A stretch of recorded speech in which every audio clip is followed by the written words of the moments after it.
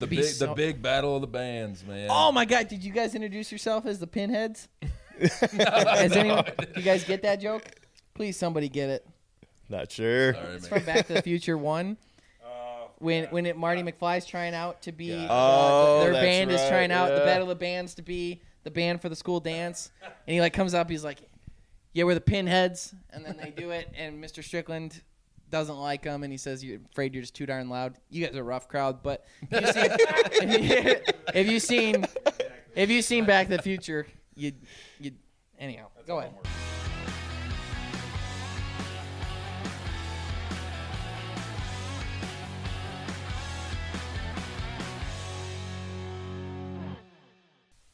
Hello and welcome to episode 117 of the Greenway Outdoors podcast.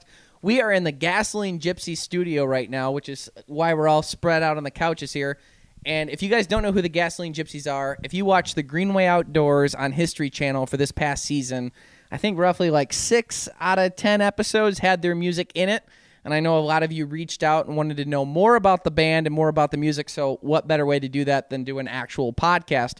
So the first thing we're going to do is kind of go around the room so everyone can kind of introduce themselves. And what we'll have you guys do is we'll have you introduce yourself, say your name, and then 3 things you love about me. I'm just kidding. So we'll go ahead and start with you. Hi, I'm Neil Love. I play guitar in the band. I'm Joe Mikowski. I play the drums.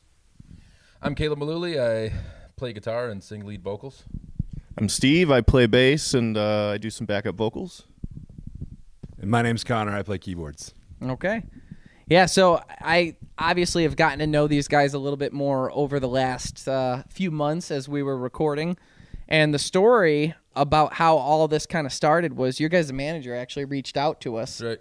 And he's like, you know what? I really like what you guys are doing, and I think this music might fit for you. And I got to be honest, we were like on a search for good music to fit into our show.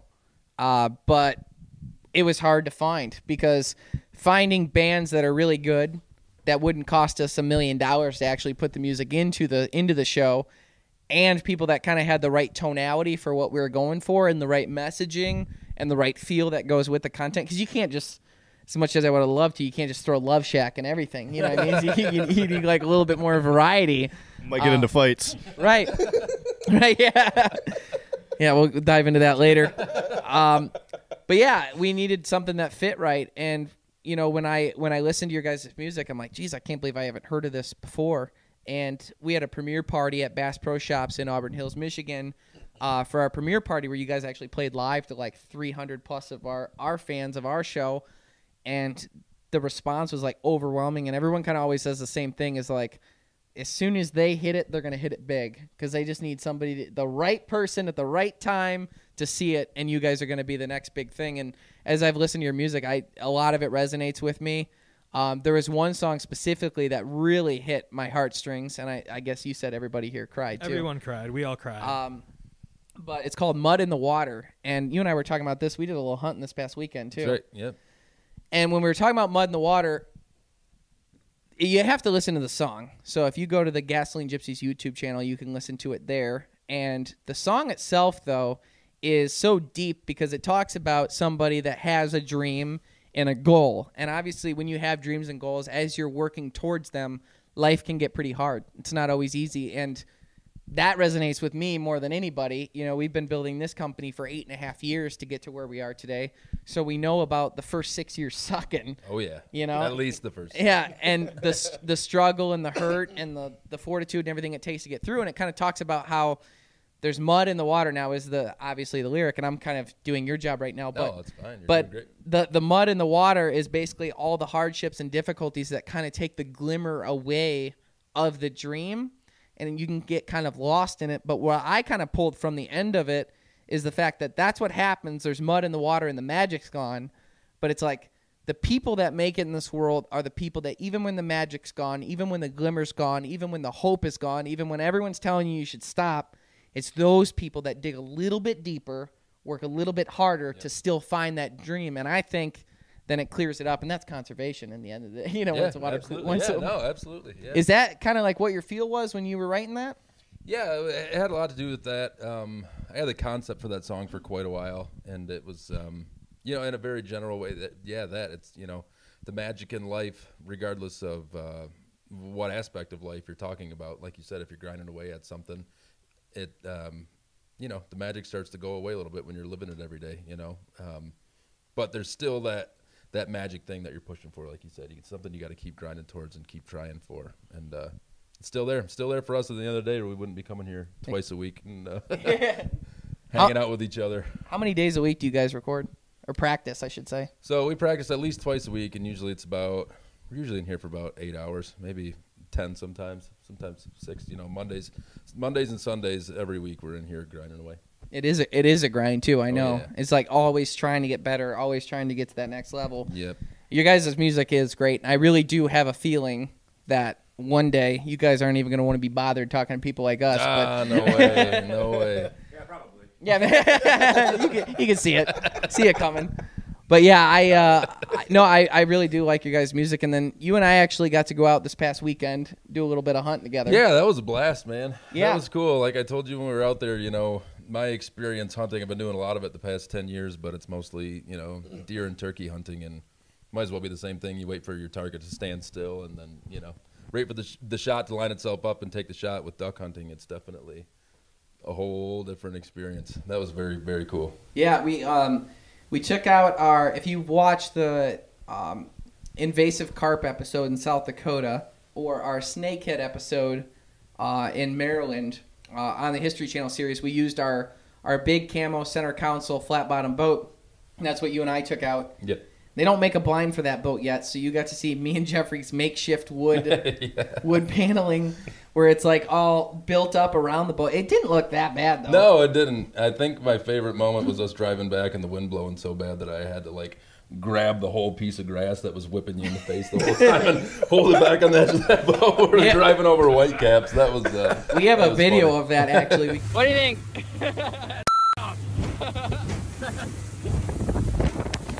We are in Whitecaps just beating the out of this boat.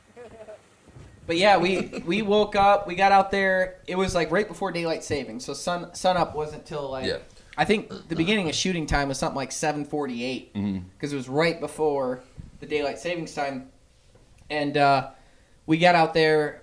I think we were there 6:30, 6:45, and we hit the water. And it's on Saginaw Bay. And those of you that know Saginaw Bay, it is really, really, really shallow, and it really depends on the time of year too, as far as where the water depths are and stuff. And we had the wind blowing off the shore from behind us.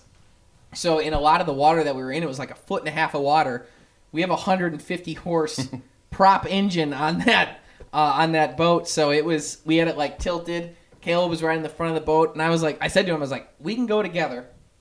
I need you to know I've never done this. I've passively done similar, but never with this boat in this situation. This is going to be somewhat new to me too. So we go out, and the first thing we do is we just set up all of our. We find a good area where there's a bunch of ducks, but in the open water, but the wind is just whipping. So the boat's kind of like a kite. It's got this big wood frame all the way around it, and the fast grass that is on it is just shoving it like a kite. And we're well, we'll put out the decoys because there's a bunch of ducks out here. It's only 4 foot of water, and then we'll anchor just short of the decoys, and things should work out. And while we're putting out decoys, we're putting them out and floating through where they were, and then driving the boat up, and then putting them out and floating through where they were. And every time we went through, you're there's ducks in the decoys. There's ducks in the decoys. Yeah. They were out there the whole time. Yeah, they were buzzing us pretty much as soon as we started putting them out. It was that was wild compared to my only one other experience. I'd never seen so many ducks. What do you think? Thousands? Yeah, it was definitely thousands. wow. Out on the horizon, it was looked like flocks of blackbirds coming through. That was something. It's the sheer number of ducks that are out there on Saginaw Bay is just overwhelming. I'm not going to say where we were in Saginaw Bay because I don't want to get hated by everyone listening to this because you just get crucified. That'll happen. Oh, yeah. Oh, yeah. They're looking to hate me as it is, so I'm not going to give them any ammo. But we set them all up, and then we go to anchor, and I'm I think we're moving. He's I think we're moving too. And it's all of a sudden we're going through the decoys. It's oh, shoot. Yeah, not to mention picking up all those decoys at the end. When we decided to move, that was wild. Those things were spread out like crazy. Well, yeah, pushed around. because it was 4 foot of water, and I had 6 foot line with weights on the decoys, thinking that would be enough. It wasn't with the waves. It was white caps going out. Yeah. which is strange because Yeah. normally that would be Wow. like going to shore. It was Right. whitecaps going out. And I'm like, I don't think those decoys are sticking, and we certainly aren't. So we make the play. We're like, forget it. So we spend like, I don't know, probably 45 minutes Yeah. picking up those decoys because there was 36 decoys we had out. Yep. We only lost one Yeah. Yeah, out I'm of that surprised it wasn't more. because they all blend after a while. Like you losing Yeah. them in the waves. And we decided to move in, and then we tried a spot where it was only like 2 foot of water, and you're taller, so that's how you lost the boat. Of like the first person to try and get out of the boat and see if they are good. Yep. And he tried to like stand on the anchor into the sand, like get it dug in, but that didn't work. And I was, I'm glad we didn't put out the decoys until we tested that first. That was a good call for sure. And then we decided we're like, forget it. We're gonna try to go all the way into shore and just tuck into the grass at shore. And then we did that, but now it's 10:40. You know, it's like way too late in the day. And then we got set up, and then we ended up. How many ducks did we kill? 3. 3. Yeah. Well, I shot a 4th one, but it got away. Yeah, unfortunately, I can't believe. Man, it's like anything else. Anytime I go out hunting for something, I'm just shocked at how tough and resilient, animals can be. It was really wild. He was down, and we thought it was good. You even jumped out of the boat going after him and took off and flew low. Yeah, it was a redhead drake, so that was especially. You're saying you love redheads. And then there we went. I'm a bluebill man. My myself, girlfriend's you gonna know? listen to this. I did not say that. I did not say that. I'm a bluebill man myself, honey, but but yeah, we ended up shooting a few ducks, and you got your first experience. What did you think of? Like, what did you like about duck hunting? What didn't you like? It was really cool. I liked, the kind of the camaraderie aspect of it. You can sit around and joke and be loud and not worry. We were sitting there telling stories half the time while we were waiting for ducks to come in. And like we talked about a little bit, when you're deer hunting or turkey hunting, you can whisper and get away with talking a little bit, but it's not like, being able to joke, especially with the nice cover you guys had, get a little animated talking and stuff like that, get to know each other a little bit better. So that was really cool. And them coming in so fast. I mean, it happens like that with deer and turkey hunting too. Like, oh my gosh, they're there, but not like you have, 10 seconds to do the right thing and then your shot's over, It was crazy to me. It's the first time I went duck hunting too, especially diver ducks. So for those of you that don't know, there's kind of 2 classes of ducks. You got your puddle ducks, which are historically like really good for eating. That's your mallards, your pintails, your gadwalls. Well, gadwall people make a case either way, but your gadwalls, your wood ducks, those are your good, really good tasting ducks that are puddle ducks. And then there's diver ducks. Now the difference is like the diver ducks, they dive underwater to get their food, so they're eating plants from underwater. But a lot of them can tend to eat fish, and then their meat kind of picks up that flavor, so people don't like it as much. But it depends on, like, some eat more fish than others, and so on and so forth. Like, we just had on the podcast, actually, there's a duck called the ringneck. People call them blackjacks, ringers. They're really dark, but they're a diver duck. And I had never eaten one before. But they hang out and pretty much do everything that puddle ducks do. So they tasted really, really good. And then it's like somewhat known, if you like made a scale of like how good are ducks. If you look at diver ducks, it'd be like canvasbacks, probably bluebills, redheads, ringnecks, and then there's kind of everybody else that kind of floats along in there. And we've been doing on our podcast like eating random ducks, like That's cool. just straight up though, like not just like salt and like cooking them on the grill and seeing what that's like to see like is it true, because like people be like, oh, don't eat that, and then it's okay. Oh yeah. That happens with a lot of fish too. Yeah, that's happened with me with pretty much everything. Kind of like I told you, I kind of, none of my family really hunted, so I taught myself for the most part how to do it. And, you hear everybody talking about how disgusting venison is. How, I had buddies for the longest time. I just got into turkey hunting a couple years ago. Tell me how bad turkey was, and they'd rather go buy a turkey from the store. And it's like, man, I just had to try it, and now it's so much better. So much, even, my girlfriend, who tends to be kind of a picky eater, is like, man, I would rather have that wild turkey any day of the week. So that's interesting you guys do that with the ducks. It's like to me, wild game has like a cleaner flavor to it. It does. Yeah. Like when you go to a farm, like don't get me wrong, I eat cow obviously, but like you go to a farm, God forbid you go to a factory farm or something, you look at all these cows pressed in these areas and like the smell and the look and the cleanliness of the entire, gamut of what's going on. And then you go up on a wild deer that you just shot. And you tell me if you didn't know anything, you were an alien dropped down from the, from Mars, and you came here and had no idea which one was good and which one wasn't, you would definitely pick the deer. Oh yeah, absolutely. You know what I mean? Yeah. It's and that's always been fascinating to me. But I really like some of the recipes you put together today. We were here at the studio hanging out with everyone, and we had I'm calling it Friendsgiving. I'm not going back on it now. And you cooked for us, and I know what goes into putting together a meal like that, and it was no joke. What were the recipes? Like, what did you cook? What was it? I took pictures of everything, so we'll put those up while you're saying it. But this was some of the best. I mean, you make me feel like an idiot because this is better than a lot of the cooking that I've done. Like, this is really good stuff. Thanks, man. I appreciate it. It's a skill I've been working on for a while, and I've always looked forward to cooking for more than it's usually just been a couple people at a time. So Yeah. it was a cool experience. So we did walleye chowder, walleye that was caught right here in the St. Clair River, close to us here. 3 different kinds of wild mushrooms in there. We had hen of the woods, oyster mushrooms, and morel mushrooms. So that was the soup that we did. We did. It was good. Yeah, it was pretty good. Tell everybody where you got those morels. Very funny. Yeah, you tried. Yeah. I know better than that. Yeah, I get my Onyx out. Yeah, Why don't right. you give me a pin here. Yeah. We did some venison pastrami, which was pretty cool. I do. I have a venison, corned venison recipe. So it's basically corned venison that you take and you roll it in some seasonings and you smoke it. Yeah. Here's the thing though, with corned beef typically, because that's like what most people are used to. I don't know, man. I thought the corned venison was better. I hate when you get like a fatty piece of corned beef, like where you're like picking around the fat and stuff. Yep. That was, I mean, it was just straight good quality protein, but you also made sure it was tender. Yeah. Yep. So that's. And you don't shoot anything less than 140, so. Oh yeah. Right. Yeah. That's funny. That's a funny. That's a funny guys. That's a joke about giant deer. something that I've never even There you go.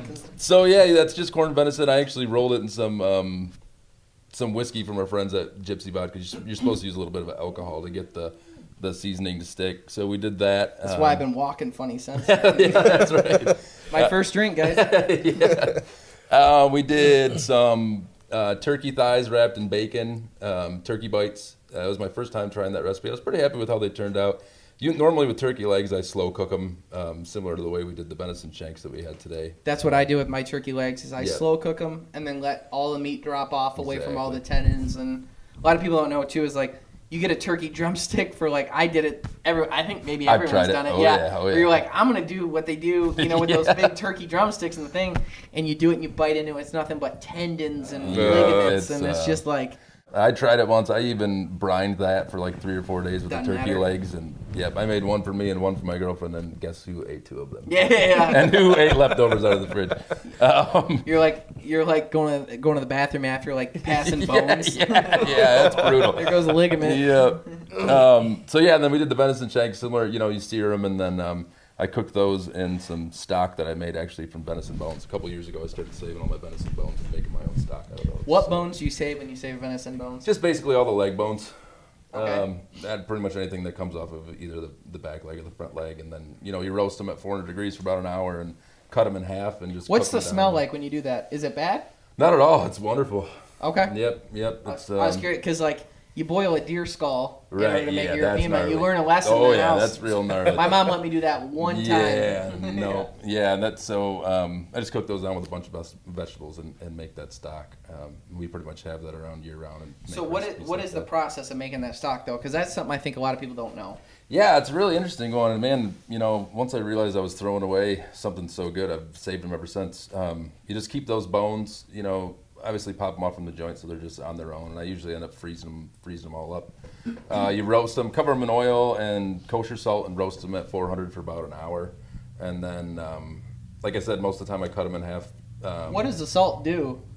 It just adds flavor. It's like anything else. It's like those venison shanks. I always coat them really good in salt and pepper before I sear them. It just browns the meat and it seals in that flavor a little bit better. Okay. And all that salt gets cooked off into the stock anyway. That's why I was curious. Yeah, but it's not like the shanks are overly salty. Like I salt them liberally before I sear them, just to kind of seal in some of that good flavor, and then everything from the outside cooks off. But yeah, you just roast those bones, and then you put them in a big pot, and you pour cold water on them because the cold water releases the collagen from the warm bones. So that's a big part of it too. That collagen gets into the broth and makes it rich and gives it that that shimmer on top. You made a good one when you get that good shimmer. Okay. Yep, and then onions, celery, carrots, and garlic. You just leave the peel on the onions and the garlic, throw it all in there. It's all good.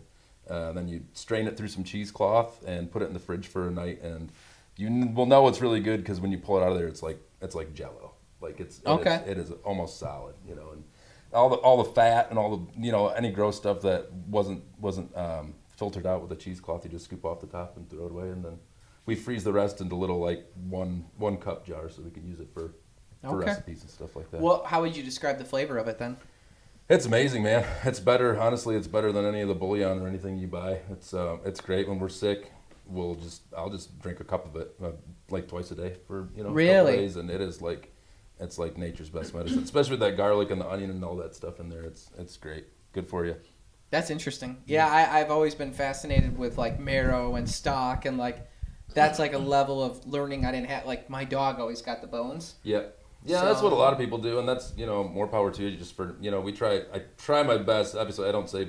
I would like to get into saving the pellets and the hooves and stuff. I don't save any of that right now, but I try my best to take anything that I could actually use and enjoy. The pellets are interesting too. You got to involve somebody else at that point if you're getting them tanned and stuff. Yeah, and we live in an apartment in Port Huron, so it's not like I've got a place where I can put out like all over the walls. Not get looked at weird.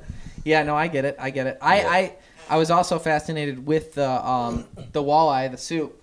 I would equate your walleye chowder to more of a potato soup with fish in it.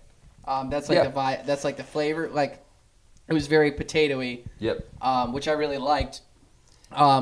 You forage for mushrooms and stuff like that. Obviously, you got all three of those, and you said you'd send me the spots. But sure I did. You also nice sure I did. Let's try again. I took you duck hunting. You didn't think I'd come knocking? But another thing that I found really fascinating is the chicken of the woods. Yeah. Yeah, the texture of that mushroom, it's a really unique one. Super easy to spot in the wild, and there's no lookalikes really like that one either. That's so good. You'll know there's like about 5 or 6 of them, maybe even 10 in Michigan where you can pick them and pretty much know what you're getting. But that one's really unique because it's not just, everybody says, well, that tasted like chicken. That's such a burnout cliche as far as that goes. But that one, it really, when you cook it right, it tastes like chicken, but the texture of the mushroom itself, it pulls apart like you're pulling apart. It's meaty. It's pretty cool. Like a very, very, very tender chicken. Yep, exactly. Like literally, like I said, it pulls apart. If chicken and calamari had a baby, but like the chicken had more dominating genes. Yeah, yep. Like you got a little bit more. Sure. Yeah, and those are cool mushrooms because you can find them in like abundance like that. I cooked up a whole bunch, enough for 9 people here, and that was maybe a quarter of what I harvested off of that. The flavor was very chickeny. Is that because of how you cooked it, or is that like, the name I get? Yeah, no, it is part of it. It has a chicken-like flavor a little bit. I cooked it with cooking sherry, shallots, and garlic and salt and pepper. So, pretty much how you would cook chicken. We'll do it that way a lot, and then put it in like an Alfredo instead of using chicken. The pulled venison was my favorite of all the things. Good to know. And we did have the Rufus Teague barbecue sauce to go on top of it, but it's so funny to me now is like we talk about it. AJ talks about it all the time on the podcast too. It's like we go to different places and we try different wild game from different people, and we've had all these like bad experiences where it like sucks and like you don't know how to tell them, but it's like they ruin the meat because they didn't know how to clean it. They didn't gut it fast enough. They drove around town for 12 hours showing everyone their deer with the gut still in it. They let the meat warm up. They didn't cool it down fast enough. They didn't cut off the sinew. They didn't cut off the fat. They didn't get rid of the silver skin. They didn't cut cross grain. There's a lot of ways that you can jack it up, and people seem to be goal oriented to pull that off. So we've run into a lot of bad experiences, and to know that you didn't grow up around it. Like your mom and dad weren't like, I got lucky enough that I had my dad. He deer hunted and bluegill fish, so I got really good at those two things. Right. The rest of it, kind of like duck hunting, I had to figure out. But your recipes are just out of this world. Like there's not a hint of what someone would say game flavor. Yeah, and that's the amazing thing about the shanks. For years, I spent an extra hour per year that I was cleaning up. Because I'm pretty picky about getting all that silver skin and sinew off there, just to get. Maybe a pound or 2 of extra ground, depending on the size of the deer, out of those shanks. That's the beauty of those shanks, because all that collagen, all that nasty stuff that people try to get out is actually what makes that recipe so good. You know, because you sear those shanks really hot and get them brown on both sides. Tell people which part is the shank so they know. The shank is like the bottom part of the leg, on each leg. So it's like kind of the calf. Yep, exactly. Yeah. Yep, and that's just full, for anybody who deer hunts knows that's Yeah, full like, of sinew. And if you were to like cut the calf or the shank off, you'd have like a tube, and it'd be like a surprisingly tough texture on the outside where you'd be like, it's kind of waxy almost, and this tube like narrows out at each end where it connects. And in that tube, if you were to like cut it across the middle like you would a sausage and opened it up, you would see like meat, like fingers surrounded by like white sinew around each finger. like so tough, it's hard to cut through even with the sharpest knife. You know, Right. It's so tough, it's crazy. Yeah, you use like one of those razor blade knives to get through there. So you leave all that together Yep. like that. Yep. And that's what makes it taste so good, because all those little bits, you know, you have to cook it for. I cooked that well overnight and into the morning. I had to cook it until I left to come here. And one more time, just so they got their calf muscle cut Yeah. off. That now, what's the next step? So you take those, you know, always make sure you blot your stuff dry before you sear it, because if it's wet when you sear it, it'll end up steaming the meat, which you don't want. So you blot it really dry, get a nice like cast iron pan going really hot with some oil. With that outside cover still on. Yep, everything's still on. I mean, it's literally just how I, you know, right after skinning it, and that's what I was left with. And then you sear it on each side till you get a nice brown on each side of it, and then you know, I'll put it with some onions and garlic that I browned up in that same pan into a slow cooker, and then I use my venison stock, which I make, and fill it up so it's barely covering it, and then you just put it on.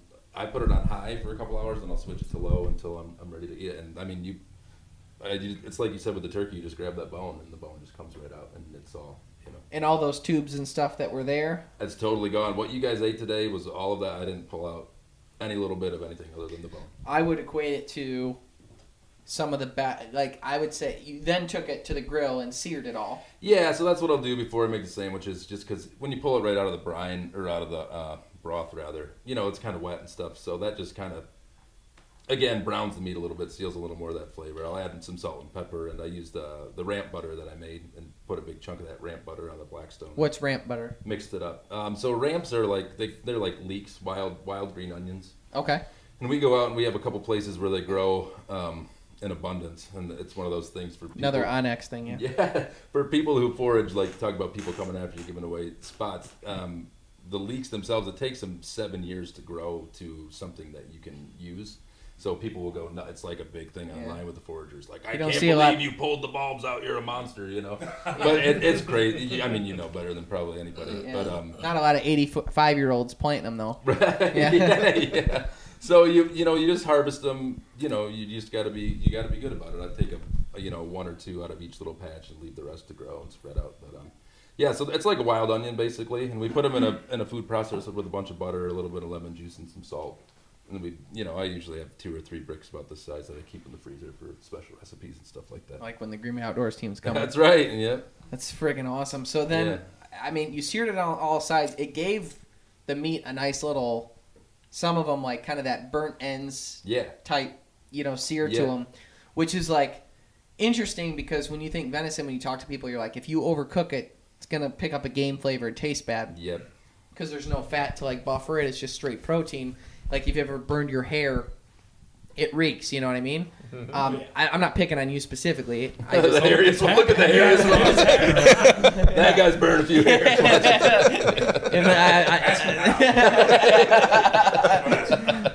I thought maybe it's something you had run into, but it smells awful. And it's because you're burning protein, and a lot of times when you have burnt venison or burnt ends or something like that, it wouldn't taste good. But like, there was not one single solitary piece of game flavor in your meat. Like it was just great. Awesome. Thank you. So I mean, I don't want to say that might have been one of my favorite venison recipes. Like I'd eat that daily. Awesome. Like, and I don't know who wouldn't. And that just goes to show you that's like the preparation that you went through, and obviously the time you took to do it. We were talking over lunch, and I will get some of you guys to weigh in on this too. But you're working with Penn State on an interesting project right now. Yeah, so I do a lot of foraging, not just for food, but also I've gotten into in the past couple of years foraging for medicine, a couple different plants that we used you know, I try to live as naturally as possible, and there's, you know, they can only go to a certain extent, but ghost pipes are what we were talking about, and it's this amazing little plant. It grows without the use of any chlorophyll, which makes it very unique. It has a symbiotic relationship with fungus that grows on certain tree roots. Okay. So it takes its nutrients from the fungus that grows on those tree roots, and that's how it grows. And it's been used for a long time, starting with the Native Americans for anxiety and like panic attacks. Some of them used it for pain. Some of them used it for like a cold medicine. It has a lot of different uses. And it's something we started using for anxiety, panic attacks with, you know, some of my family members. My mom actually has fibromyalgia, and it's amazing. I gave it to her. She was at her wit's end, wanting to try pretty much anything she could. So I gave her some of that, and within about a month and a half, I think, she called me pretty much in tears about how much it changed her life. It was pretty wild. And that's when I really got into researching it a little bit more, and I saw somebody at Penn State was doing a study. Her name's Savannah, and I reached out and said, hey, you know, I got some pretty interesting stories. We've been using this for years, and she ended up sending me this big, huge kit in a styrofoam container with some ice packs and little vials and stuff like that for me to take samples. And I went into the woods and at my mom's where they grow all over the place, and you know, we measured trees and took soil samples and set them in, and she's trying to figure out what the active ingredients are in it that help people so much, because people have been using it, like I said, since the Native Americans, since before, you know, the white man was even here. And it really is an amazing medicine, but nobody knew why it worked. The latest research that they had on it, I think, was from like 1895. And wow. Yeah, that was the last time that a scientist actually sat down and tried to figure it out. And obviously we've made a lot of strides in science and medicine. So she's one of the first people to really seriously, you know, research it and look it up. That's super interesting. And I know if anyone's comfortable with it, have any of you taken it or seen any effects of it or anything like that? Yeah, I have frequent anxiety and panic attacks and stuff. And like just 2 days ago, I was having a panic attack for no reason. Took like half a dropper of that and let it steep under my tongue for like maybe just like 30 seconds, and it was literally like my shoulders just melted all the way back down and my chest loosened up, and it was just like, it's almost an instant reaction. It's not like where you like take like when you take like a pill or something like that. It's like I have to wait for it to kick in 30 seconds, a minute, 6 minutes before you feel better or whatever. This is an instant reaction that happens where your body just goes and resets. What's interesting about it to me is like I don't really suffer from anxiety, but I'm always like, I always ask people like deeper questions when they say that they have it or whatever. It's like, what is it? And then I'm like, well, maybe I have had it, you know. But maybe I just never knew what that was when I couldn't sleep. But when I talk to people about this specifically, and like as you're talking about everyone trying it, having these same effects like you are, it's like, well, it hasn't been studied since 1895, and like when you started finding it and stuff, and people are trying it, it's like no one's like leading you to believe, like you're not being prescribed by a doctor that this will fix this. It's right. Like Caleb has this thing that might help you.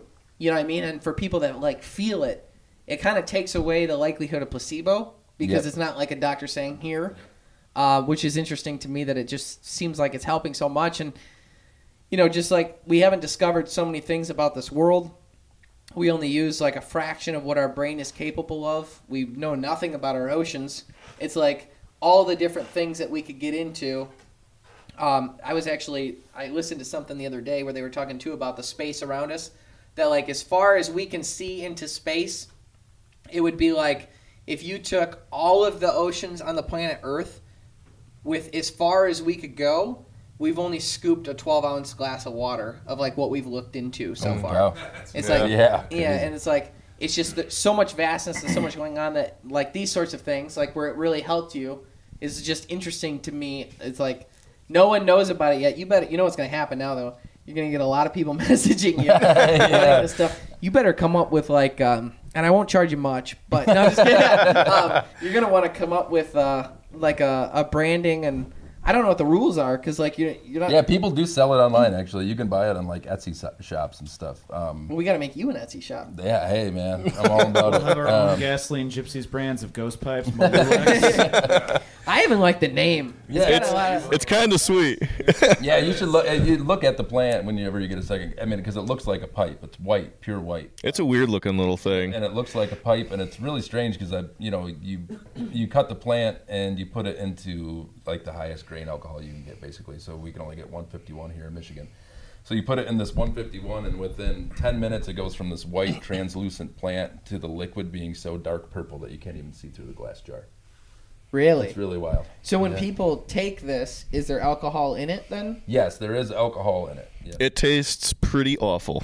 It doesn't taste but it's certainly not. I've had mouthwash. It's kind of like that. Enough Yeah. alcohol to give you any sort of reaction from the alcohol itself. The alcohol, it dissolves whatever those active components are, and it kind of breaks them down and releases them. Yeah. Don't use rubbing alcohol though. No, don't do that. No.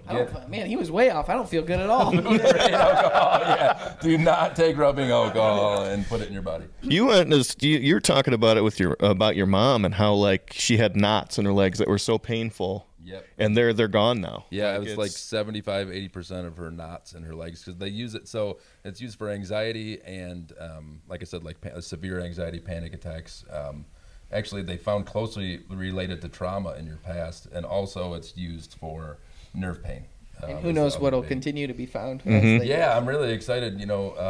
Savannah and I talked it was supposed to be a 30-minute Zoom conversation before she decided if I was serious enough to send me this stuff. She'd probably get some wackos. Yeah, that's exactly. Yeah. Especially, putting it out on Facebook or social media. But we talked for like an hour and a half, and she was like, the season's over. It's like, well, it's not, because out at my mom's property, they're everywhere. I sent her some pictures, and she sent me the kit, and I sent it back. So I'm very curious to see what she comes up with about the active ingredients. So the knots, what are the knots? Yeah, it's just like knots, like normal, like like the knots in your back that you get, that sort of thing. But with people with fibromyalgia, they can get to the they feel like they're never going to go away, and it's so bad you have a hard time walking and getting around and stuff like that.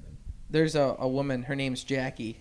As a matter of fact, she likes your guys' music, but she might be the only one at the premiere party that didn't get to fully enjoy it because she happened to be sitting up against the speaker on the right side, not the other one, but the right side. I felt so. She's probably a little deaf. I'll speak into the mic so she can hear me. But Jackie is like, she's I don't even want to say, because I know that if you say, I think you're supposed to say massage therapist, but if you say like, it can be offensive. She's the greatest human being at doing this ever. Her name's Jackie McDonald, and you can find her on Facebook, and I'll put her website in the thing too. If you happen to be in Michigan, she's incredible. But she is like, I'll be like, yeah, I have like a really bad knot right here, and she'll be like, and then that will release. Yeah, like she knows all about it. Yeah. But she's really into that stuff too, and I wonder ghost pipes if she added that to her repertoire, because she's absolutely incredible, but there's so much science to it that we still don't understand the body that well, and she's just so in tune. Like, you can lay down and not tell her what's wrong, and she'll feel all over and be like, this hurts, and this hurts, and you're like, yep. Whereas like any other time I've gone there, like using their elbow and stuff, and they don't know what they're doing, and you're just hurt more that you went there in the first place, and you're on a vacation, but now it's ruined. Yeah, Sounds like you've maybe gone through coming from a personal place.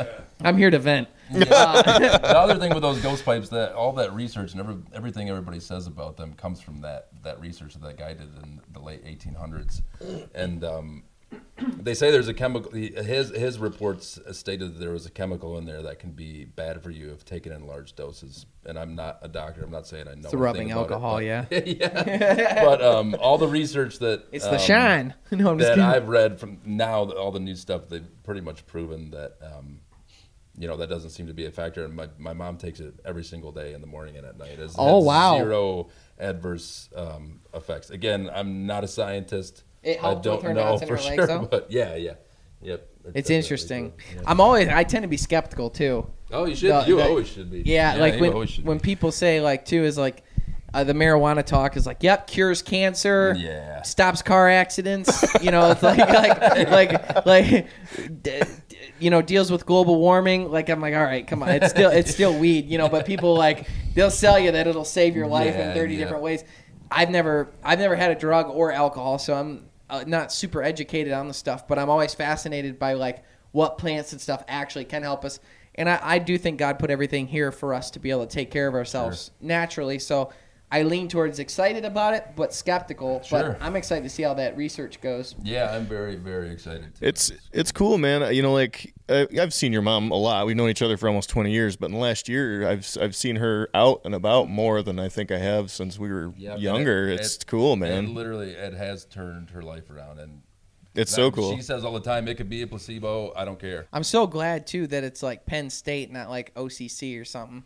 You know what I mean? Like, you got the real deal on the side of it. Yep. The Greenway Outdoors is brought to you by Ram Trucks, built to serve.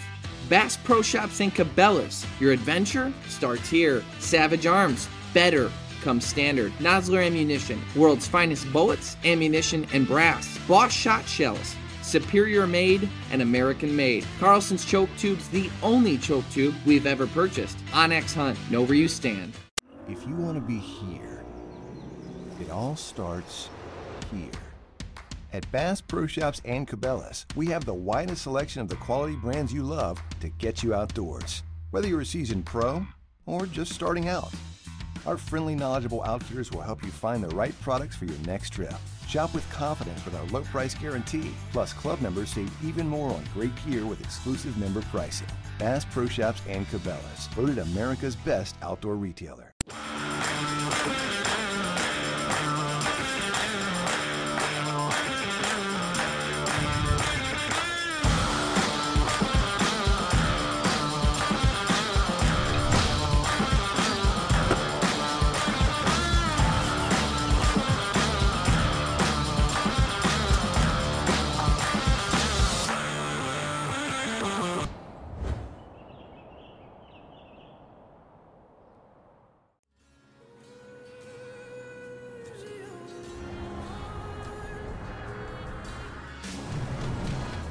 For every purpose,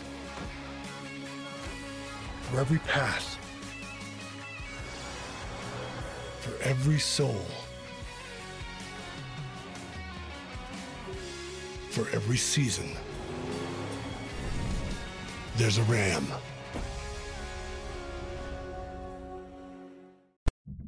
Legends aren't born, they're created. Introducing Impulse from Savage. The all-new American-made straight-pull bolt-action rifle. Unmatched innovation. Fast reloads. Maximized efficiency. Repeatable accuracy. Welcome to American straight-pull. Only from Savage. Now that we've dug in a little bit on, your background in hunting and fishing, I want to get a little bit more into the band because that's what this is supposed to be about. Because a lot of our viewers, like I said, got to see you guys on our History Channel show, even though you guys haven't seen all the episodes yet, but I'll let that go. But they really dug it, and they got into your guys' music, and you guys said that you were seeing an uptick in people, engaging with you after the show. So for those people, tell us a little bit about your origin story, your guys' background, how you guys got started, all that stuff. Started with the boys. With you two. Yeah. Yeah. So, I don't know what the heck. Nothing but boys here. Yeah. He pointed. So, me and Steve started playing together pretty much since I started playing music. Steve and I have been playing together. He, I think, was playing for a couple years before that, but only a couple of years. Yeah, we started a little band called SLR, and we won't go into what that means on your podcast, but it's the dumbest band name ever. So it was, how we got our start. And I made a question. We both played guitar, and I was doing a lot of the songwriting, so I booted Steve over to bass. You did not boot me over to bass, but you did have a bass. No, I had a bass. And Steve figured out how to play it really quick. So yeah, we were a 3-piece, and that was our, our high school band, figuring out. No, we were a 4-piece. We had what we wanted Jay to do. Edwards. Oh yeah, we were 4. Did you guys ever play at the school?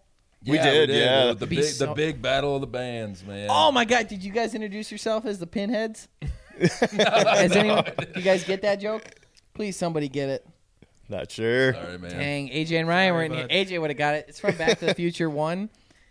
When Marty McFly's trying out to be their band is trying out the battle of the bands to be the band for the school dance, and he comes up, he's like, "Yeah, we're the Pinheads," and then they do it, and Mr. Strickland doesn't like them, and he says you're afraid you're just too darn loud. You guys are a rough crowd, but if you've seen Back to the Future, you anyhow. Go ahead. So yeah, getting wordy even for a podcast. I get it. Yeah, so me and Caleb met right out of high school. I mean, he was in high school. I was just out of high school, and yeah, we formed our first band. We did that Battle of the Bands, and that's when I was hooked, man. We played that Battle of the Bands to like the whole high school. It was terrifying, but people cheered for us, and it was like, whoa. We lost to our rival band. How many bands were in it? There's several, man. There's like half a dozen, I think, something like that. You guys finished second? Yeah, we lost to our rival band, and it was the big stink at the high school. Who was the rival band? Rule of Thumb was. And where are they now? Band. Yeah, it is. It is a pretty good name. So they actually, better than SL. SLR. So the funny story is both bands broke up, Rule of Thumb and SLR, and we kind of merged. We picked up the drummer from that band. He became one of our best friends. He lives in Nashville now. We're just hanging out with him. Yeah, still a few weeks back. One of my very best friends who lives out there. Okay. And, that's when we started the Gasoline Gypsies. Was I think I was 19 or 20 or something. And we started kicking around all over Michigan in a little beat up, Ford. Jason's Econoline van that he got for $700. Yeah, $700. That's beat the heck out of that thing. Drove all over. Sounds like it had been beat. Oh man, yeah, it was rough, but it was sweet. Lawn chairs in the back, no back seats. It was awesome, man. Lawn chairs, some of the best times ever. Yep. And that's like Steve kind of said. That's when we got hooked on traveling around and playing music. Yeah. It was just like it was the coolest time, man. It was the best. It's funny how like the sucky times when you look back in them, everyone says it sucks. But then you look back and you're like, that was actually pretty fun. Yeah, it was like, cool, man. I always say if I could go back in time and tell myself, there was a point in time where Ryan and I were in a tree stand when Ryan first started, and him and I were in a tree stand pig hunting, and ironically, Ryan, the other night, Ryan's behind the camera right now, but he's doing a little zoomy to let you know he's there. But we because we had this like app we had to download to connect to this pig call. And it sounds like pigs going, like it like really ramps up. Dude, on Halloween night, I was packing up my truck, getting ready to leave my parents, and it was like pitch black and kind of raining and really dark. And somehow that app got opened up on my phone. And I was like looking around me like frantically trying to figure out where the hell it was coming from. But so that was the last time it had been opened up was like 7 years ago. But the app kept carrying over on every phone I have. But Ryan and I were sitting up in that tree stand, and like he had just started. It was like I think only a second time filming with us, and we were talking about like the goals and like what we wanted to accomplish and what we were gonna do. And now that we're like doing it, I wish I could go back in time and tell those two kids sitting in that tree stand and be like, "Hey, enjoy yourself because it will end up working out." Absolutely. The problem is you're always scared while you're doing it. That I just wish I could have known it was gonna work out. But then at the same point when you're like, you wouldn't have succeeded unless you knew it was going to work because you wouldn't have put it all in to make it happen. So for anyone out there that's like going through it or working towards something or anything like that, there's something to settling in, knowing it's going to happen. Obviously you can't know that for sure, but telling yourself that it's going to happen so that you can enjoy the lawn chairs in the back of the car and the sitting up in the tree stand with $82 to your name and the company, and you still got to get home from Texas and you're with like sketch people. Yeah, we had some nights like that. Oh yeah. Yeah. Dude. Texarkana, buddy. Oh, I want to hear the Texarkana story right now. We were just there.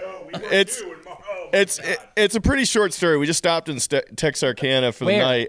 We camp in a lot of Walmart parking lots. I can't remember exactly like where. Asking for it in a Walmart parking lot. It was a Motel 6 in Texarkana, man. There's two sides of Texarkana. We weren't in Texas. We were. Oh. And dude, all right, so we pull in, man, and it's like dusk. And it's one of those motels where like the doors open right to the outside, and there's two floors, and there's a balcony up top. The whole hotel, like just people are like opening up the doors and just peeking out. Yeah, everybody was just like looking at us, and we've got a trailer filled with probably $10,000 worth of gear, if not more, and it was just like, we're gonna get robbed, man. Tonight? Tonight. It's happening tonight. In and out every 20 minutes. They're all going to the same 3 hotel rooms. I couldn't sleep that night because for exactly that reason, man. Cars were zooming in and out of there all night. People were yelling and partying all night. I'm like, man, It's a Tuesday, man. Come on. Like it was a What weekday. the hell are you guys up to? It was wild, rough. but yeah, we've had our experiences out there. Yeah, we were just in Texarkana, and there's like a clear divide between. There's like a wealthy side of Texarkana, and there's there's another side of Texarkana. So there's We had breakfast in the bad one every day, though. We had found this restaurant that we really liked, and we ate there every day. There was Hotel 8's on It was 3 doors down from the prison, so anyone who's looking, they had great pancakes. Actually, they didn't bring us our food the one day. They refused. Oh. Yeah, they really messed over somebody. I know I got screwed one day. I assume it's Ryan. Ryan always gets for whatever reason, we can go to any restaurant in the world and they won't bring me a refill. Did you guys see how I brought my own drink? I couldn't trust you because I can't trust anyone. We'll go to in the last 50 restaurants, 42 of them refused to bring me a refill. Like, I'm not in the refill club. I got something on me. Caleb, we eat out a lot too, and Caleb's like the hangriest damn person, and he's always the last person to get his. Oh, dude, he's the worst. And Caleb is always the last person to get his plate when he's the hungriest human and the angriest human. Well, oh God. Let's not go down that road. Yeah, that was a fun night. The next person. What's a hangry Caleb like? Oh, he's a Opinionated? grumbly. I have gotten a lot better. No, He he's has. silent. I'll give him that. Silent. Oh, he's just You know he's mad because staring? he's not. You better talking just to you. not say anything to him. Exactly. When I get angry, I've learned to just keep my mouth shut, or I'm going to be the biggest whatever in the world. And now they just get angry at me when I don't say anything. So it's like, I don't know what You they're talk not with your for. eyes. Something happens and you're like, Suck it up. Anyway, There it is. He's a little hungry now. Yep. So their old drummer left, and I was 20. I was almost 21. Okay. No, it was like a year, whatever, who knows. Just turned 20, and heard they needed a drummer through a friend of a friend. We were looking for you there for a minute. Yeah. And I went to open mic one night and met them. They told me to come out audition, and You went did? outside or You something. couldn't tell? Look at that guy. You didn't know he was a winner? Come on. Oh, okay. I was a baby. I was a little baby. But yeah, you went outside or something, and me and Steve kicked into Zeppelin, and we went through like half a Dazed Confused, and Steve was like, "You're in the band." I He was like, "Ah." flipped me out. He played every John Bonham drum lick note for note, and I was like, well, okay. And I guess that's a thing now. You're here. It's. I assume, like, how much, give me percents, and we'll have each of you talking to the mic one at a time. Give me a percent of how important it is that you like the person compared to their skill. So the first percent is like, second percent is skill. Let's keep it to 100%. You know, what do you like as far as like if you're bringing somebody on the band? Because for us, it's like 90-10. We'll teach you anything you need to know, but you got to not suck. You know. Well, I always say we got really lucky with this group right here. I've been in here 10 years now, and we're all still friends. We argue really well when we get into business stuff with the band. We always talk it through.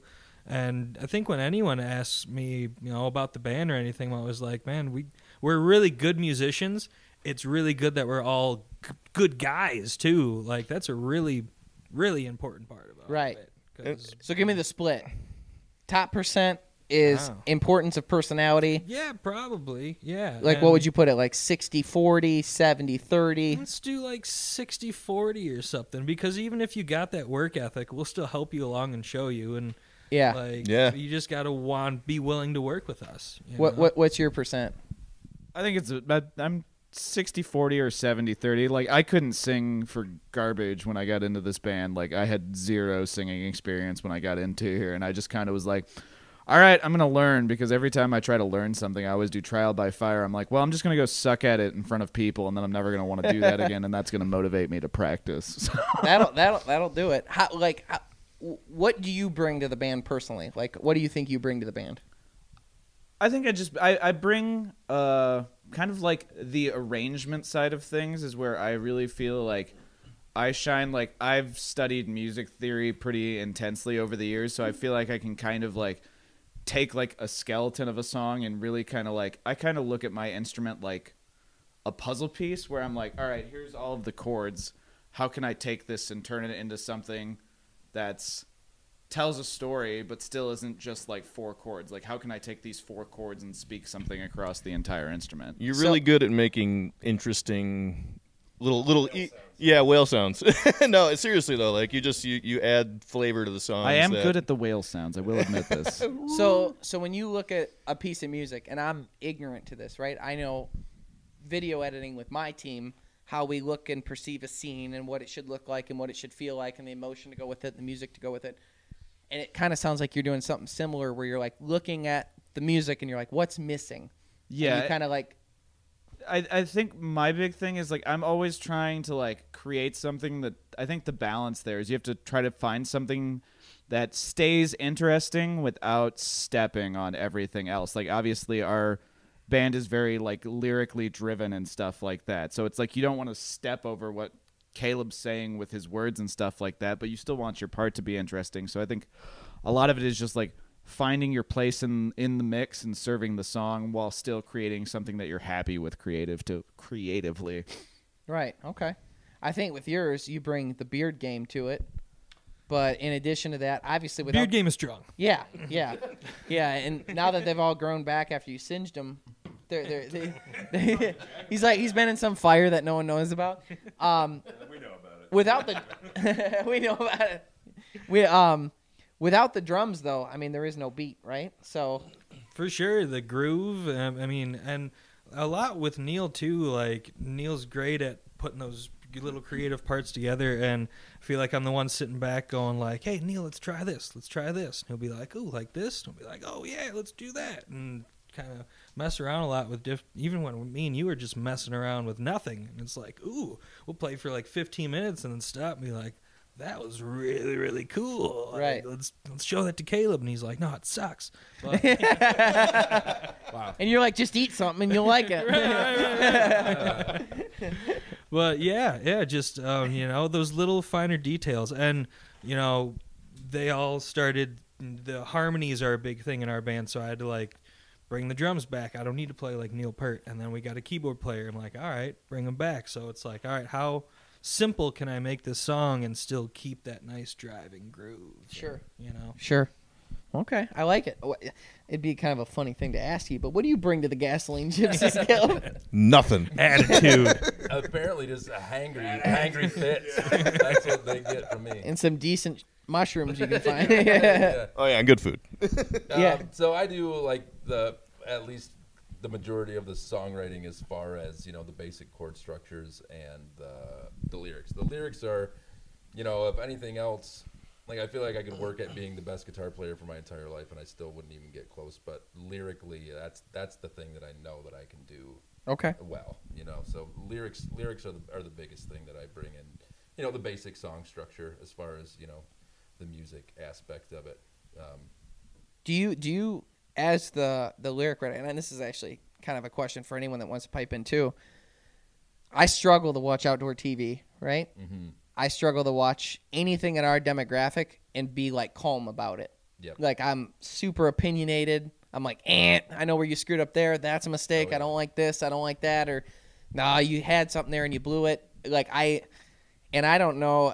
I wouldn't call it jealousy. It's just like my competitive nature. Like I want to fight, I have become I could probably speak for a lot of us. I've become a pretty hardcore music snob. And it's just, it's par for the course in any industry that you're especially putting your heart and soul into. If you're passionate, I think that's what happens. Yeah, and that's, lyrically, like you said, that's, I like all genres of music, but, to pick on one, if I hear, Dixie cups and pickup trucks rhymed one more time, I think I'm going to pull my hair out. It's a great rhyme, though. Like, it's, just hearing those same lines regurgitated over and over and over in literally the exact same way. Like you said, it just drives me absolutely crazy. It drives me nuts. That's part of the reason why I like your guys' music, too, is because I like the lyrics a whole bunch. It was like, in the beginning of this podcast, I kind of broke down one of my favorite songs because I just find the depth of it so interesting. Obviously, you guys have some songs that aren't, like, super, super deep. Yeah. But do you find more respect for different musicians that go deeper with their lyrics, like tell a story like Mud in the Water, or do you find them more like topical ones?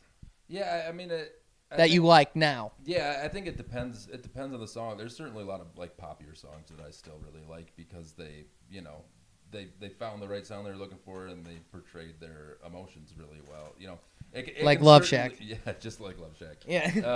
It can certainly lean the other way where people try too hard to get super wordy and like try to sound too deep when they're not. Yeah, like that's the worst thing. It's almost worse. Yeah, it's almost worse the other way. So you have to find the right when it comes to lyrics, in my opinion, especially. You have to find the right balance, and that's like what Joe was talking about with serving the song. And we've all worked very hard on this concept. It's, you know, what is the minimal amount that I can put out there as far as like especially the amount of words that I use to portray that really strong feeling without trying to oversell it or without, you know, just staying so poppy or so generic that it's the same thing that everybody else heard. It is a very fine balance.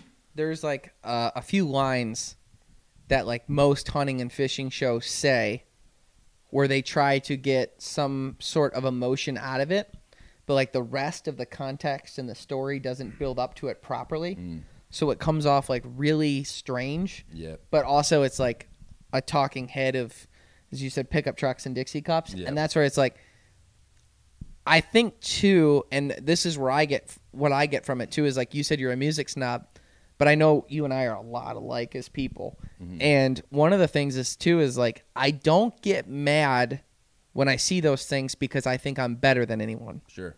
I don't get mad because I think I'm more skilled than anyone. I get mad because I know they did it in a lazy way and they're attempting to try and hit something that they didn't earn. Yep. Like in the rest of the show, if that makes sense. And sometimes it's like that with music, is like when they try and get those wordy, emotional things, like you didn't earn it. Right. Like you didn't you don't mean it. You didn't set up the audience to feel that correctly. Yep, and that's, you know, that's another thing that goes both ways, because I'm sure you've experienced this too with watching other shows or listening to other podcasts or whatever. When somebody really nails it and they really, really do it perfect, I feel like I appreciate that more than a lot of other people might, because it's like, holy crap, you did that so perfect. Like I can't even think of a specific thing, and I got goosebumps thinking about it. You know, when you just hear that right thing, it's like, holy cow, you know, I could really, really appreciate what it took to dial that in just right. You know? Yeah, a lot of people joke with us, and it's there's like a competitive nature to it, especially like in the industry and stuff, with us being on a History Channel.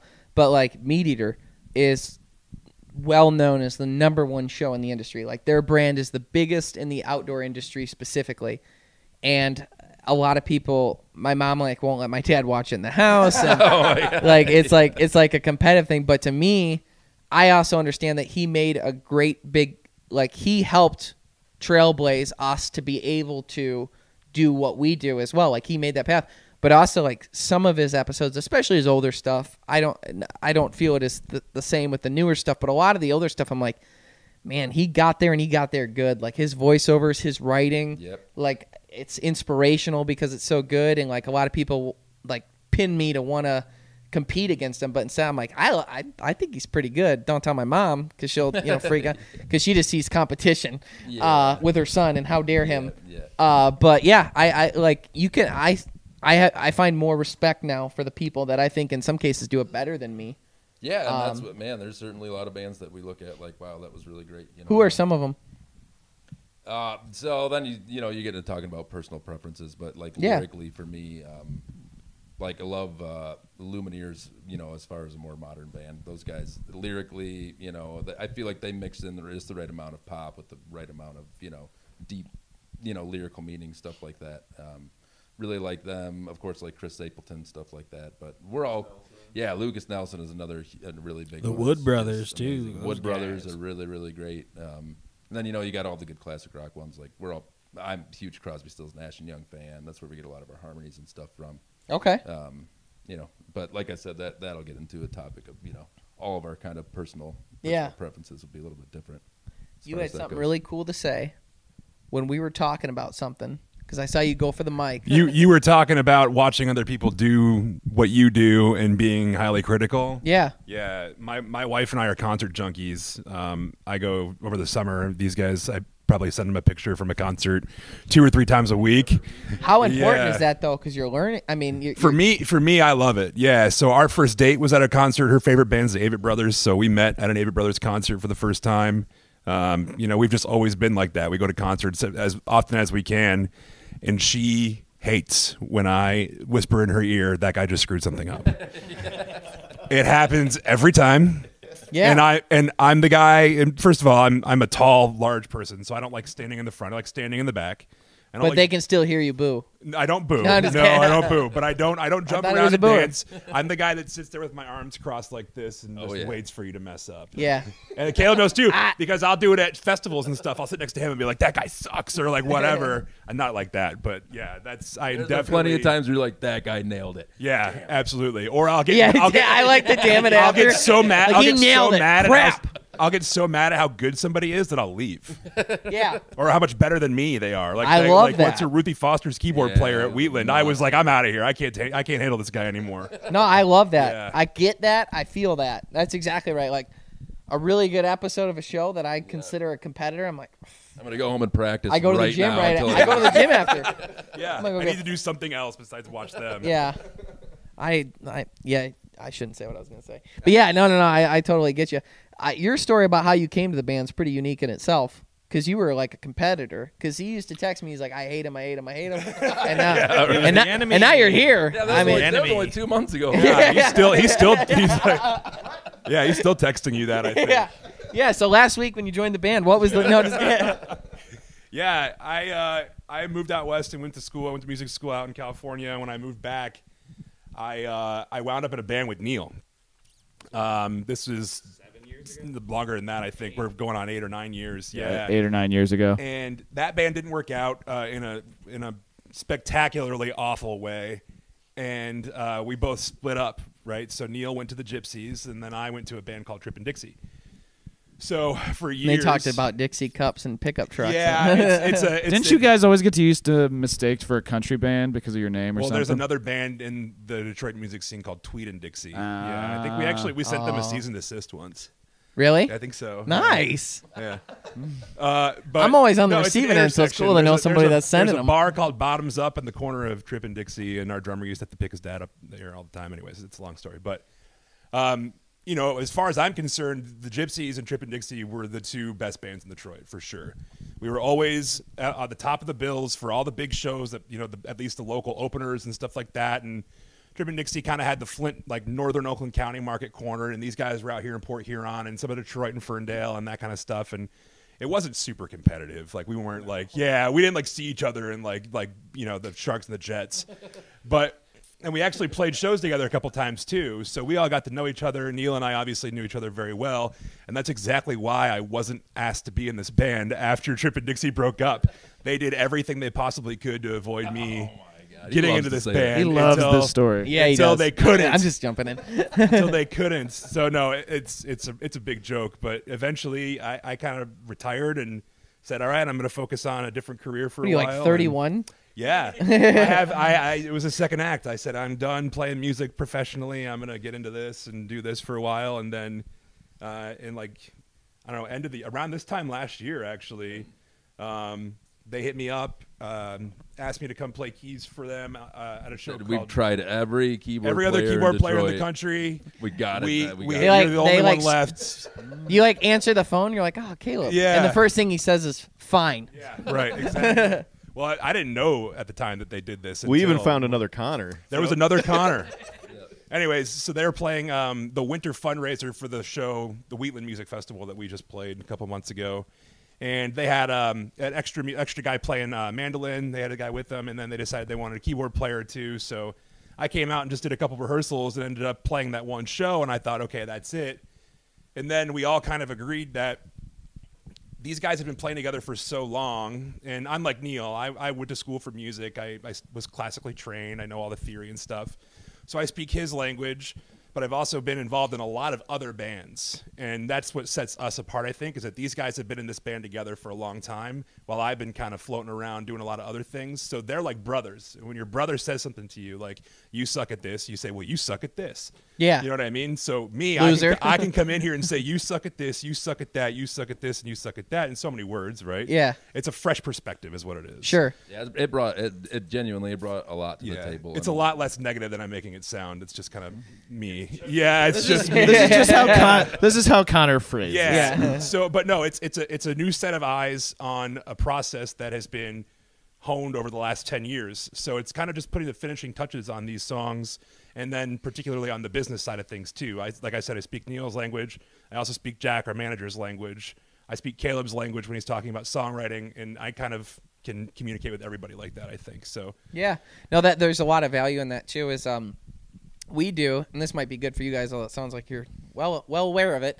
One of the things that we do is we have meetings where we call them "You Can't Hurt My Feelings," and we say everything that needs to be said that to improve the company, right? To get better, to get our processes better. And because we're like family, because we're like brothers, it's like none of us can leave ever. Yeah. So we're all here.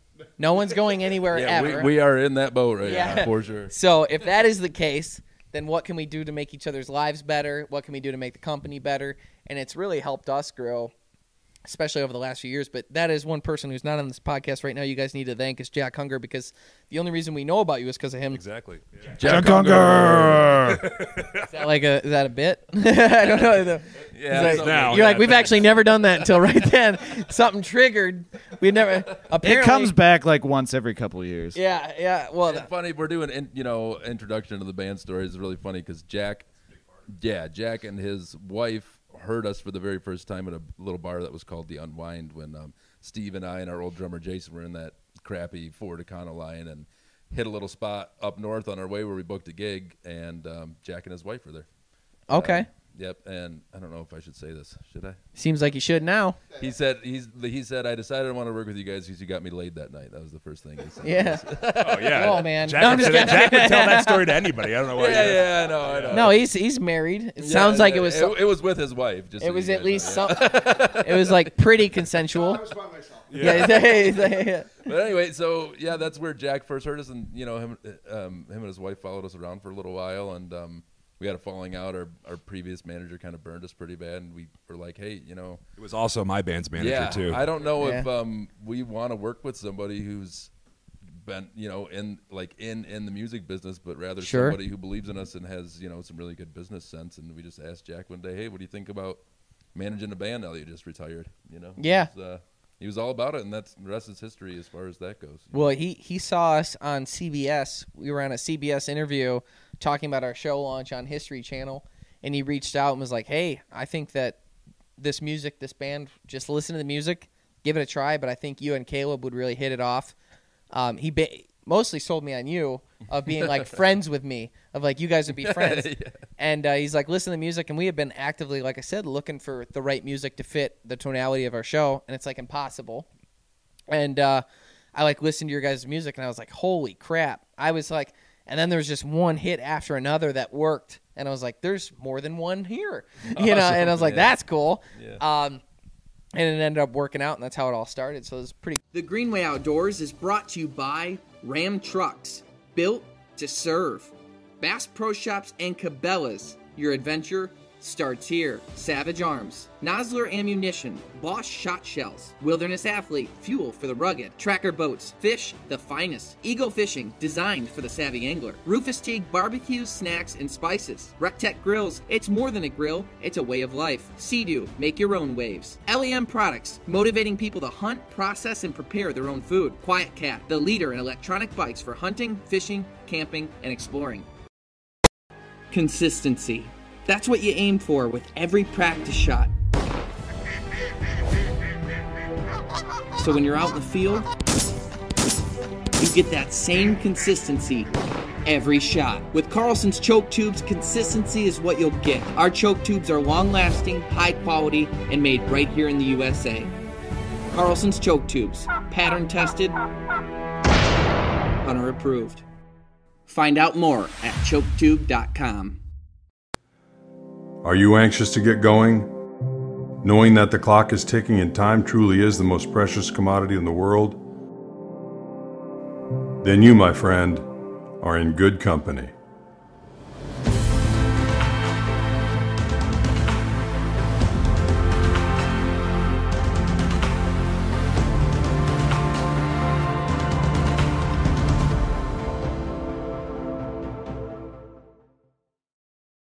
You guys are going to play some music for us. Yep. So, and we've got a pretty good audio set up here that we're going to be able to actually make it not suck.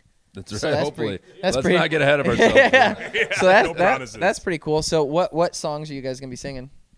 I don't know. Honestly, we hadn't thought it through quite that far. We're being 100%. I didn't know we were doing a podcast. Yeah, I thought it was just. We weren't sure how you guys wanted to take it as far as the music stuff goes. So, I'm thinking probably Mud in the Water would probably be a pretty good start. For sure. Yeah, since that was kind of the one we kind of got deep in. Maybe Mud in the Water and one bonus one. So yeah, for sure. Let's head it over to the stage. Cool. Sounds good.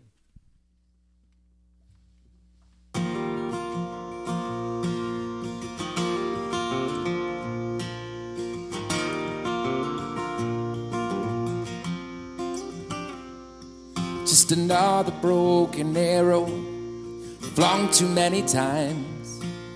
No longer straight and narrow, I was something in my prime. Been flying through the darkness, and there's no light to see. Am I tripping over hard times? Are they tripping over me?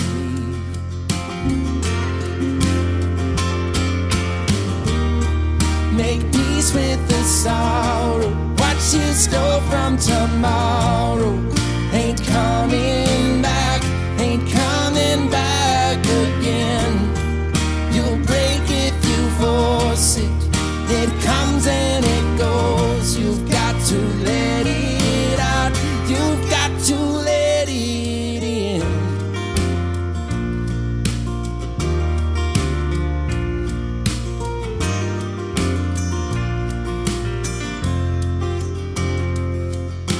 Just another hickory took on too many vines. The weight is gonna break me, but it'll take some time. We used to know this forest, every leaf and every tree. The world just keeps on a-growing, it ain't got no room for me.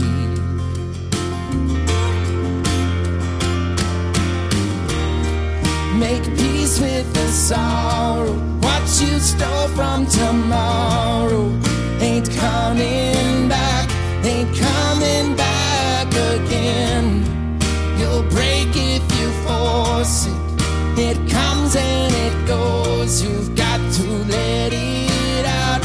You've got to let it in. Got to let it in.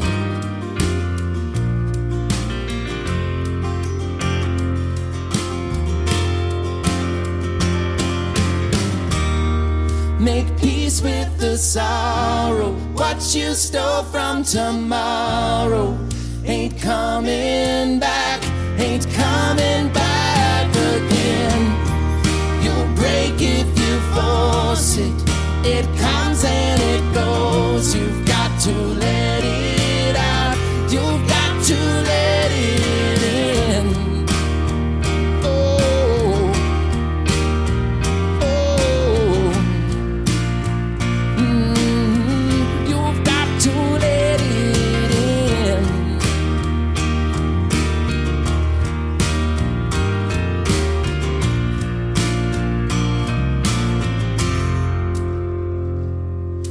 Another broken arrow, flung too many times.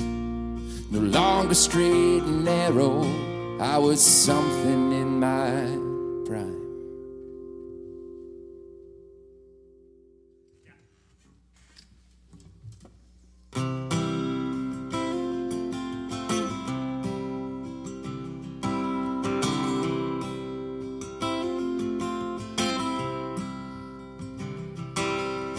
All my sins have been tucked away,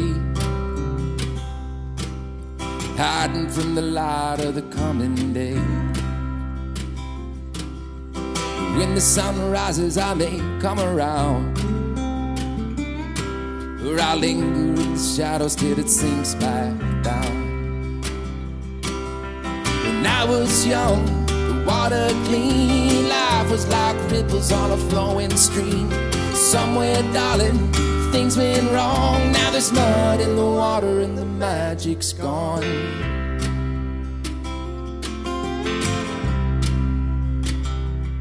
I've been giving in to the lesser man. The devil's been working with my idle hand. Tomorrow seems so far away when you're living in the light of yesterday. When I was young, the water clean, life was like ripples on a flowing stream. Somewhere, darling, things went wrong. Now there's mud in the water and the magic's gone. It's gone. The magic's gone. It's gone.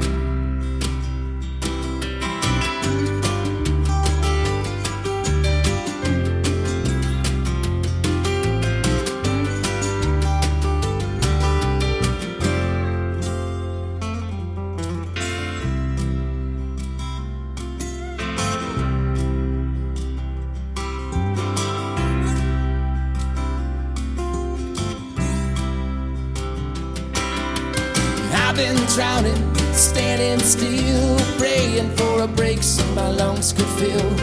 Oh good Lord, this road is mean when you're waiting on the promise of a dying dream.